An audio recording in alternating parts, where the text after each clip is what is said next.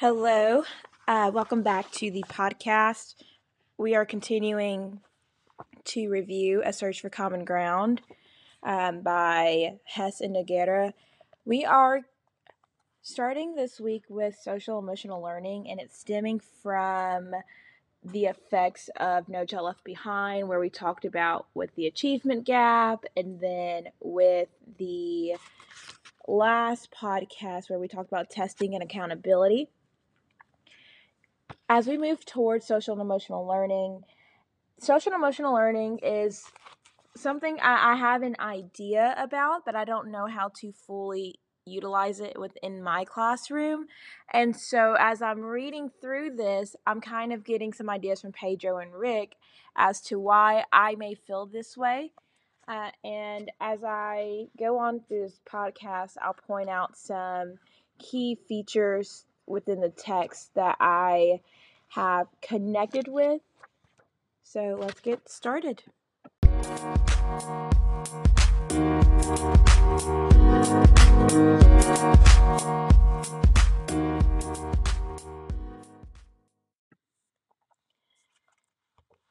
As we get into social emotional learning, I'm going to pick up with where Pedro starts off. Well, Rick starts off, but I'm going to pick up to where Pedro responds back to Rick about how schools are expected to kind of pick up this mess that No Child Left Behind left, or the aftermath of it, where students don't feel as supported. We're not really teaching the whole child, and that's accurate. We aren't teaching the whole child.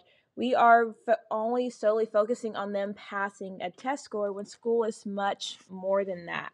So now we have to deal with all the kids who have test anxiety and school anxiety, and they have this fear of failure. And this is where social emotional learning comes into play. So in this chapter, Pedro kind of defines on what social emotional learning should help with. I know I stated earlier that I haven't really seen social emotional learning used ever, or I don't know how to use it, but I think I've misspoke earlier, and I think I want to say that I haven't seen social emotional learning done well within a school, not even at the one I'm at currently. So Pedro explains that social emotional learning is due for restorative practices. He states that a commitment to building strong, positive relationships to promote learning and child development should be taking place within the schools. But honestly, what I've seen, that's not happening. I had a school during student teaching is where they've solely focused on restorative justice, and it was kind of frustrating to see when a kid acted out and their behavior was wrong and we sent them to the office and they'd come back with a lollipop. That's not how I would have thought restorative justice would be. Like, yes, they can talk throughout their feelings about why they acted up, but there should be some consequence to their actions, and there was no consequence. And I feel like that's just because we don't really know how to really enforce these within the school system. And what I would recommend is having someone who are not teachers running these social emotional learnings. Like, we do our social emotional learning days every day for 20 minutes during our hawk huddle, which is just another word for advisement. So advisement is to give out all the information that the students need, keep them updated, and then run some sort of social emotional skill. Right now, that is not happening. We don't get any lesson plans for Hawk Huddle or our social emotional learning. We don't have anyone telling us, oh, make sure you're covering this topic, or we're going to talk about bullying today, and we're going to talk about how to go about your feelings if you're angry. We don't have that. And so our school, I'll just go out and say it, we are not focusing on social emotional learning whatsoever. It's kind of like a free 20 minutes for the kids to just kind of chill out and sit out and relax, which I think they need more than which I think may help in the long run, but we are not fulfilling our bargain of social emotional learning. And it goes to show that clearly our school isn't the only one who is like that, because when Pedro brings it up, he says this is why many schools struggle. They struggle because they don't know how to exactly handle these children. And so they just go ahead and they lean to what they know, which is suspending and putting them in ISS, and which isn't what the students need at all. As we get into social emotional learning, I'm going to pick up with where Pedro starts off. Well, Rick starts off, but I'm going to pick up to where Pedro responds back to Rick about how schools are expected to kind of pick up this mess that No Child Left Behind left, or the aftermath of it, where students don't feel as supported. We're not really teaching the whole child, and that's accurate. We aren't teaching the whole child. We are only solely focusing on them passing a test score, when school is much more than that. So now we have to deal with all the kids who have test anxiety and school anxiety, and they have this fear of failure. And this is where social emotional learning comes into play. So in this chapter, Pedro kind of defines on what social emotional learning should help with. I know I stated earlier that I haven't really seen social emotional learning used ever, or I don't know how to use it, but I think I've misspoke earlier, and I think I want to say that I haven't seen social emotional learning done well within a school, not even at the one I'm at currently. So Pedro explains that social emotional learning is due for restorative practices. He states that a commitment to building strong, positive relationships to promote learning and child development should be taking place within the schools. But honestly, what I've seen, that's not happening. I had a school during student teaching is where they solely focused on restorative justice, and it was kind of frustrating to see when a kid acted out and their behavior was wrong and we sent them to the office and they come back with a lollipop. That's not how I would have thought restorative justice would be. Like, yes, they can talk throughout their feelings about why they acted up, but there should be some consequence to their actions, and there was no consequence. And I feel like that's just because we don't really know how to really enforce these within the school system. And what I would recommend is having someone who are not teachers running these social emotional learnings. Like, we do our social emotional learning days every day for 20 minutes during our hot cuddle, which is just another word for advisement. So advisement is to like give out all the information that the students need, keep them updated, and then run some sort of social emotional skill.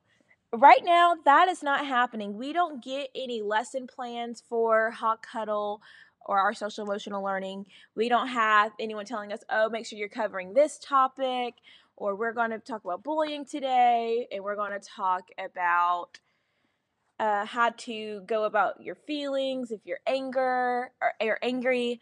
We don't have that. And so our school, I'll just go out and say it, we are not focusing on social emotional learning whatsoever. It's kind of like a free 20 minutes for the kids to just kind of chill out and sit out and relax, which I think they need more than, which I think may help in the long run, but we are not fulfilling our bargain of social emotional learning. And it goes to show that clearly our school isn't the only one who is like that, because when Pedro brings it up, he says this is why many schools struggle. They struggle because they don't know how to exactly handle these children. And so they just go ahead and they lean to what they know, which is suspending and putting them in ISS, and which isn't what the students need at all. I do believe that administration does have a big push on the culture of our school, especially when it comes to discipline. I think my school focused a little bit too much on discipline and not enough on celebrating the victories that we do have. I think they noticed that. I think they've noticed that within the last year, so they are trying to change it. Their PBIS team is trying to turn that around. We had a whole new administration come in last year, completely new. A lot of them are first year administrators. Actually, all of them were first year administrators. And I think their goal was to kind of set the tone of like, this isn't going to fly with us. Like, you have X, Y, and Z. It's a whole new board. And so it was a lot for the students to get adjusted to it, because when you get used to one for so long, especially the seniors last year, it was a headbutt. And it was my first year at the school. It was my first year teaching. And so I just kind of went with the flow, because I had, no say in the fight. Or I couldn't see the difference, but a lot of the students did, and they were fighting it tooth and nail. And I think that one thing our administrators did well, I think, over the summer, is they realized they kind of pushed a little bit too hard when it came to like student behaviors and what they were deemed in trouble for versus what they weren't, which was the opposite of what happened when I was student teaching, where kids just got away with anything. Now I went to a school where for the littlest things, my students would be sent to ISS. And these are kids who needed to be in the classroom, and they refused, or not didn't refuse, but they just didn't do their work when they weren't in the room. And so the more times they kept getting ISS because they had their hood on in the hallways or in class, even if they were active and they were paying attention in class, the administrators would come by, they look to see a kid with the hood on, and they would like go to ISS, and then that kid would spend the rest of the day in ISS. And so it was like little things like that that kept adding up. And to me, I'm thinking these are small battles that I wouldn't fight right now. I wouldn't send a kid to ISS for, but those are the things that my school was pushing. And so I was reading through, and I believe Rick explained that this is like the issue that we're having is that they just don't know how to effectively use SELs, or the administrators don't like to admit that there are problems, because then it looks bad on them. And one thing that my school, one of the administrators, the discipline administrator, he did comment on, he goes, I will admit, we did send a lot of kids to ISS last year and at home, and we sent them home. We sent them back virtual because that was an option. He goes, we're not doing that this year. And so there has been a bit of a twist, a little bit. There's not as much of kids getting sent to ISS for petty things, as I would call it. But I feel as if a lot of these emotions are caused by an adult overreaction. And I think it's because we as teachers don't really know how to conflict manage when it comes to students who are being emotional. We're never really taught how to do it. We're told, like, hey, you need to de-escalate a situation. But I feel like even teachers need to be, if they are wanting us to teach SEL lessons, they should give us like, okay, if you're ever in this situation, here are some interventions that you can do. Here's how you can handle the student who is aggressive, or the student who is feeling sad or depressed. We are not really told how to do that. I'm not sure if that's a guidance counselor or our school counselor thing, or if it's a district-wide thing, but that's something that I would like to see implemented within our county. If you guys have any ideas on how you guys implement SELs within your schools, again, I am in a high school, and it's tough. Like, I don't know how, high schoolers don't really like to talk, but if you guys have any tips on getting kids to interact and fully participate in SEL lessons, please let me know so I can bring it to my school, because we clearly need all of the help that we can get. But I hope you guys have a great rest of your day.